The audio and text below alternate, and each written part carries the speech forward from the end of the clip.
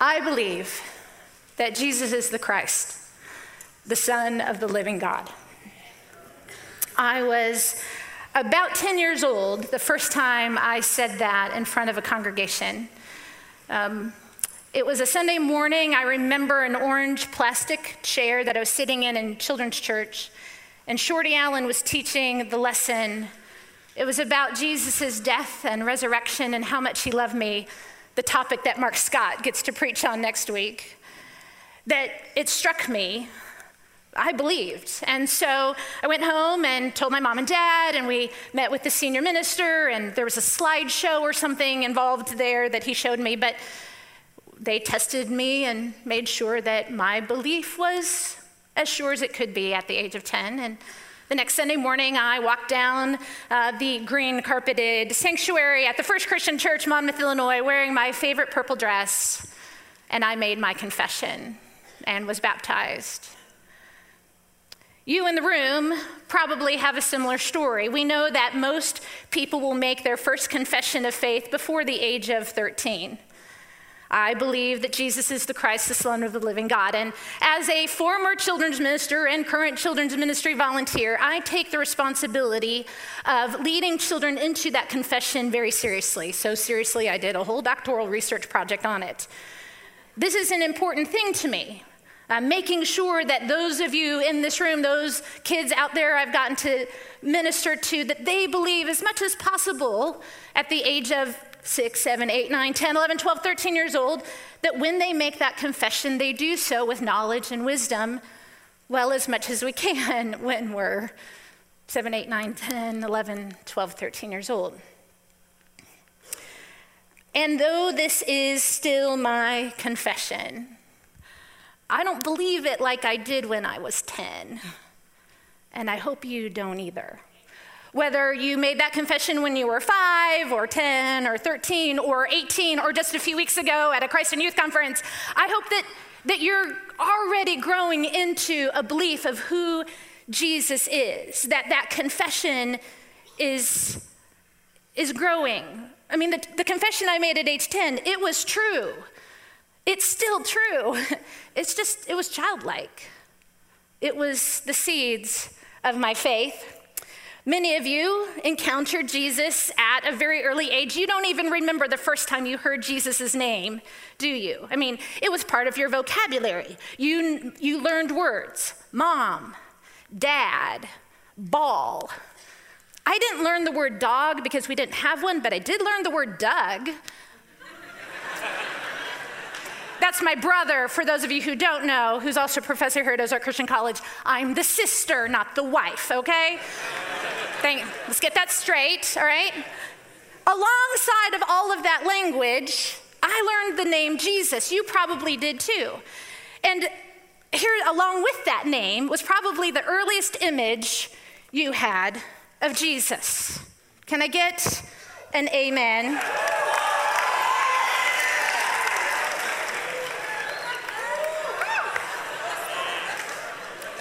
Let's call him Flannel Graph Jesus, shall we? Okay, so maybe you didn't have this great technology at your church. I mean, this was the technology of the 1900s, okay? Back in my era. And so, but many of you were introduced to a flat kind of Jesus. Maybe he wasn't flannel graph Jesus. Maybe he was coloring book Jesus, or activity page Jesus, the sticker, or, cartoon video Jesus. But this is similar to your very first image of Jesus. He's got long, brown, flowy hair. He's got a white robe. This particular artist chose red for his sash. Sometimes it's blue. Red seems a little bit more angry Jesus, but that's okay, And you learned about Jesus from his infancy. You learned about Jesus in the manger, Jesus, and you learned about Jesus when he was 12, Jesus, and flannel graph is great, because I have all sorts of Jesuses here. I can have praying Jesus, I can have teaching Jesus, because, he had to sit down to teach, right? And flannel graph is great because, I can put Jesus in all sorts of scenarios with, a little bit of felt and, a big piece of felt. So I can put him in with his disciples. He is teaching them, and I can make the crowd a bit larger as he's feeding 5,000 or teaching the Sermon on the Mount. Here's the little children that he's allowing to him. We can also have Jesus heal people who have infirmities, and also, he's got a real infirmity, let's see. And we can have Jesus even scolding the religious leaders, right? This is how I learned the stories of Jesus. This is how many of you in the room learned the stories of Jesus. These are the seeds of my faith. These are the seeds that led me to make that confession when I was 10 years old. And flannel graph, it's a great teaching tool with 3-year-olds. It's fantastic. One day, I remember Jet Blackburn. A little aside here, if you're gonna name your child Jet, be ready to run a lot after that little guy. But Jet Blackburn, he comes up to me at the end of the story I was teaching that morning to the 3 and 4-year-olds, and he says to me, Miss Teresa, can I take Jesus home with me? Aw, that's really cute when you're 3. It's not so cute when you're 18 or 22 or 40 something. Because here's what happens. Do we sometimes treat Jesus like this flannel graph piece that we can just move around the board at our will and not his? Do we sometimes treat Jesus as, I'm gonna put you in the situations I want, not the situations you want for me? Do we sometimes think of flannel graph Jesus as, I'm just gonna take you home with me and put you in my pocket and pull you out when I need you, or when I want to admit that you're part of my life, but otherwise hide you behind me? Or did your knowledge of Jesus grow up? Did you grow out of the flannel graph's Jesus stage, and somewhere along the way, older elementary, middle school, high school, you started to learn the language about who Jesus is? Jesus, fully God and fully man. You started to learn these big words, incarnation and Trinity and perichoresis. We don't know what that means, but you probably haven't learned that word yet. That's fine, but you learned how to start to articulate this God-man. You learned passages like found in John chapter 1. In the beginning was the Word, Logos, and the Word was with God, and the Word was God. But I wonder if in your growing up of understanding who Jesus is, your conception of Jesus was a little bit more like a DC or Marvel comic character, that Jesus was a superhero, he was superhuman, that he was God in disguise like Clark Kent or Diana Prince. That your conception of Jesus was more, he's not really human like you and I are human, he's like extra human. Or maybe your struggle is in the opposite direction. You accept that Jesus is fully human, but it's more so the God part you're not fully convinced of. Like, well, yeah, he's God, but, let me illustrate it this way. So I was visiting a church a couple of years ago doing an evaluation of their children's ministry, and I went into their kids' worship service, and a very, very well-meaning volunteer was trying to describe the relationship between God and Jesus, which is hard to do with elementary kids. So he starts drawing a figure of God, which was this huge stick figure, which is about my artistic level also, so I had to appreciate that, right? But then he drew a picture of Jesus, another stick figure, but smaller, as if Jesus is God Jr., or maybe, the The Father is the venti size, and Jesus is the grande size, which means the Holy Spirit is the tall size, the Starbucks Trinity, all right? But that's not what we believe. We don't believe that. Colossians chapter 2, verse 9 says, "For in him, Christ, the whole fullness of deity dwells bodily." Do you really believe that Jesus is fully God? Or is he God, like nicer or more loving or subordinate in some way to the Father? Here is what is still true and will always be true. Jesus is the manifestation of what my brother introduced us to at convocation. God's immanence. God is with us. And God's transcendence. God is beyond us through the incarnation. The incarnation, this word that means God enfleshed, not God in flesh, not Clark Kent, Diana Prince in flesh, no, God enfleshed. The union of the human nature with the divine in one person. This is uniquely in Christ, and this is our belief. And when you first believed about Jesus in childhood, flannel graph Jesus or superhuman Jesus or Jesus Jr., what we hope that you do is as you grow, so does your belief and understanding that Jesus the Christ is fully God and fully human at the same time. There was a woman who knew there was something a bit different about Jesus. And so she sought after him. She heard that he was in town, and she knew that if she could just get close enough to him, she didn't need to talk to him. She didn't need to have a conversation. All she needed to do was actually grab just a piece of his flannel graph size robe, and she could be healed. She'd been sick for 12 years. She had sought healing from every physician. And because she had been bleeding for 12 years, ladies, she was unclean. She had to live outside of her society, outside of her community. And so she comes seeking Jesus. Well, Jesus at the time is surrounded by a crowd of people.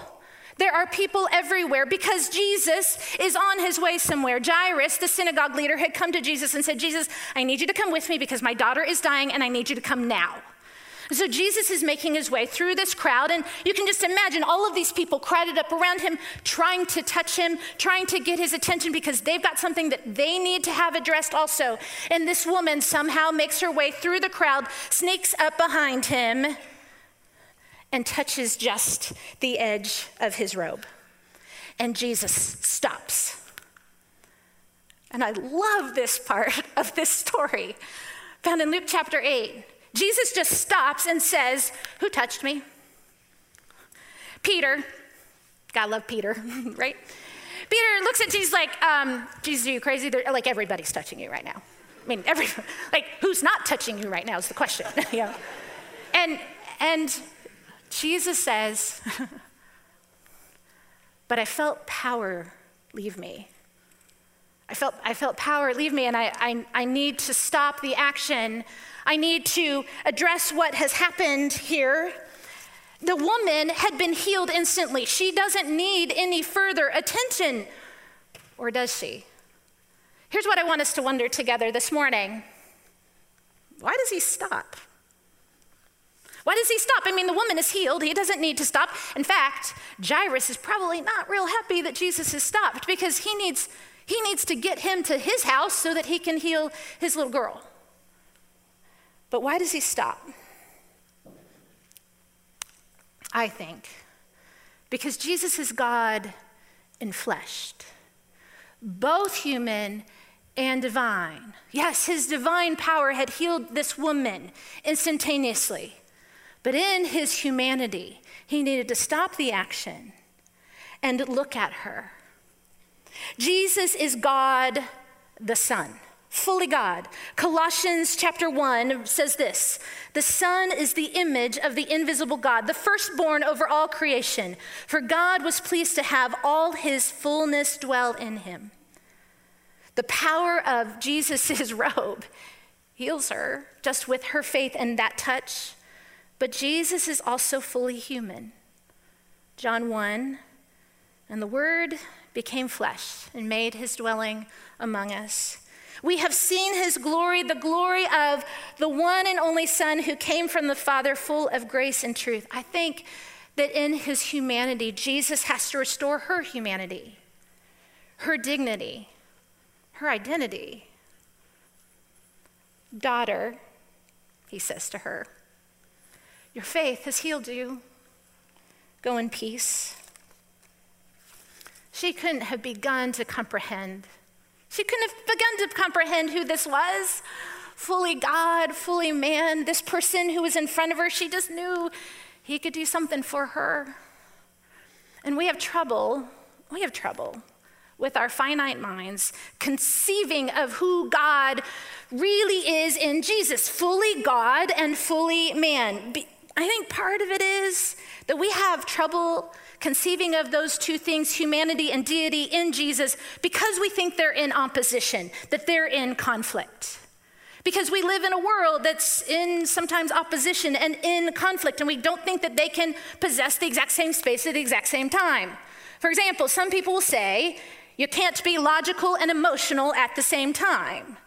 I disagree, but that's what my brother says, all right? And sometimes, and some people say you can't be a Republican and a Democrat at the same time, all right? Well, that seems to be the truth right now, but okay. And some people say you can't be a Cubs fan and a Cardinals fan at the same time. That's true. You can't be a Cubs fan and a Cardinals fan at the same time. That is not true. And evidently there's this big thing right now going on. I don't quite understand it because I don't eat gluten, but evidently you can't like Chick-fil-A and Popeyes at the same time. Unless it's Sunday, and I guess all of us like Popeyes on Sunday. Is that the deal? We just think of these things in conflict, humanity and deity in conflict. But here's the thing, humanity and deity aren't in opposition. It's in Christ that we understand. It's in Christ. It's in Christ that we understand what it means to actually be human. It's in Jesus. Let's go back to the very beginning. Bob started us with Genesis 1 a few weeks ago. Let's pick that up. Genesis 1, verse 26. Then God said, let us make mankind in our image, in our likeness. So God created mankind in his own image. In the image of God, he created them. Male and female, he created them. The very first woman and the very first man in perfect harmony with God. Adam and Eve bear the very image of God in unity with God. No opposition, no conflict. And here's my proposition for us. It's not our human nature. It's not our human nature that leads us to sin. It's human nature was created in the image of God. It's the sinful world in which this fallen world, yes, we are all going to sin and fall short of the glory of God. But that's not how we were created in the image of God. This fallen world is going to tempt us and seduce us and lure us into sin. And the result is we become less and less human. The image of God fades. It's hidden by our sin. To say, I'm only human, as an excuse for sin, that's a false statement. My friend, Dr. Miriam Perkins, says this. It's the incarnation. It's our assurance that sin has not, and it cannot, destroy the mark of God's image on us. Jesus is the radiance of God's glory and in the exact representation of his being, sustains all things by his powerful word, fully human, in whom God the Father says, I am well pleased. He becomes our true example of humanity, and therefore, he's the example of our true identity. For in Christ, the old has gone and the new has come. Our redeemed, our restored identity now. A couple years ago, Dr. Alvin Sanders was on our campus talking with faculty and staff about issues related to racial and ethnic diversity. Matthew McBirth, our diversity director, reminded us of this conversation a few weeks ago in faculty meeting. and reminded us about this image that Dr. Sanders gave us about our identity as individuals, that all of us see ourselves kind of in three spheres, well, hopefully three spheres. One is our social identity, the things that we perceive about ourselves in relationship to the world, relationship to other people, or what other people have labeled us as. We have our unique identity, things that are specific to us, our birth dates, skill sets, those kinds of things. But that all of that should fall under our biblical identity, who God says that we are. And so it got me to thinking about my own social identity in my own life. And here's just the weird thing. I realized that this first week of September, has been a socially identity-shifting time in my life over the past 40-some years that I've been alive. It was the first week of September, 40 years ago, that my family moved from what I will forever call the promised land of Ohio to the exile of Western Illinois. And a few weeks into the second grade, I become the new kid. Isn't Doug cute in that photo? I became the new kid in the second grade. Have you seen the movie Inside Out? It's hard to move in the second grade. My social identity shifted quite a bit. 30 years ago today, I was the 1989 Warren County Prime Bee Festival princess. Which means I got to ride on a boat. I didn't get to keep the boat. I got to have pictures taken with cows, and as my brother then lovingly called me still calls me the cow queen. 20 years ago, this week, I was Miss Teresa, a children's minister at a church in Ohio that had split in half. That's who I was then.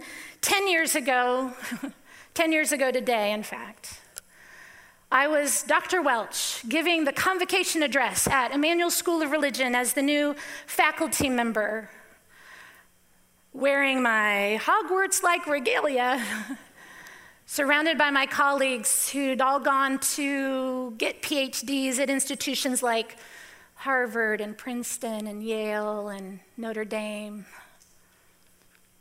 I felt like a small fish in a big pond. Here I am today. My identity, I'm the vice president of institutional research and effectiveness, which is exactly what every little girl grows up dreaming that she can be. You know? Because if you dream big, you too can fill out a lot of paperwork for accreditation. You know?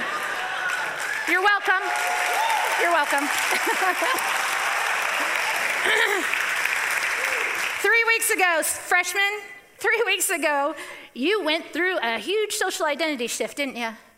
You went from knowing who you were in high school, in those social groups, that youth group, your family, to all of a sudden you're in a dorm floor and a life group and classes, and who am I right now? Seniors, those of you graduating in December more so than those of you in May, but still, you're freaking out, right? Because you're like, who am I gonna be? What church is gonna hire me? Am I gonna get married before I graduate? Because is that possible after graduation? Evidently it is, but you know, I don't know. Juniors, sophomores, your identity is shifting all the time. Your social identity is shifting all the time. But here's the thing. This woman, her social identity had been unclean, outside of society. But what does Jesus call her? He calls her daughter. It doesn't matter what our social identity is, our unique identity is. Here's the truest thing about me. It doesn't matter that I was the new kid or the Warren County Prime Bee Festival princess. The truest thing about me is I'm a daughter of God. And God is well pleased with me. And women in the room, you are a daughter of God. That is who you are. Not your sin and not your social status. You are a daughter of God. Men in the room, you are a son of God. And that means Christ is our brother and our God. So what do we do with the deity of Christ? We know what to do with the humanity of Christ, so what do we do with the deity of Christ? Because I think if we understand who Christ fully is as God, we understand our ministry.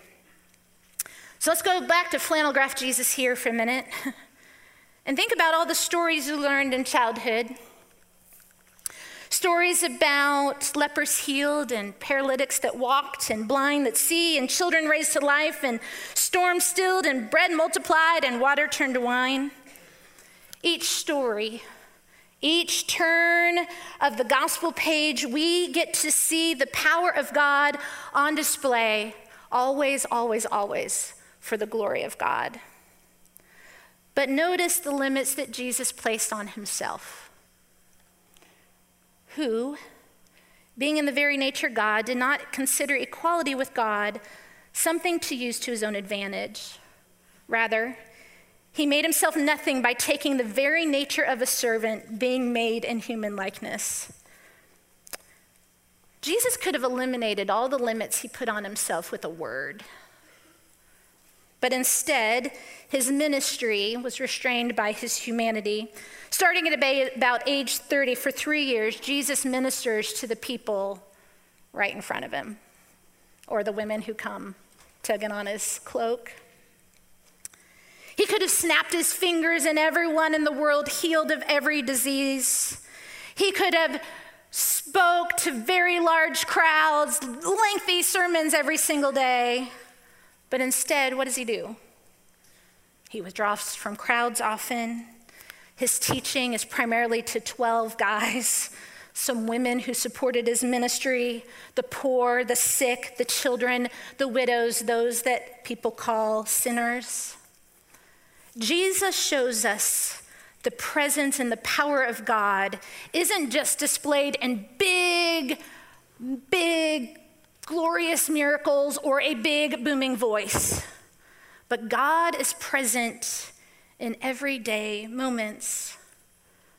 God is present, his power is there in the everyday moments that are right in front of you. The power of Christ is in you when you minister to that 11-year-old girl who's currently fighting with her best friend, or the 10th grade boy that's trying to live a life of purity and honor and sanctification in the middle of a high school football team and in relationships, a freshman who just moved here to Bible college who's freaking out about being away from home. It's in ministry to single women who've adopted 2 autistic boys, or to the widow across the street who really wants to talk about her husband who passed away. Christ says, whatever you do for the least of these brothers and sisters of mine, you did for me. My hope is that while you are a student here, or for those of you who are thinking about it, come on, join us, all right? I want you to grow in your belief about who Jesus is, the one who calls us to our true identity and empowers our ministry.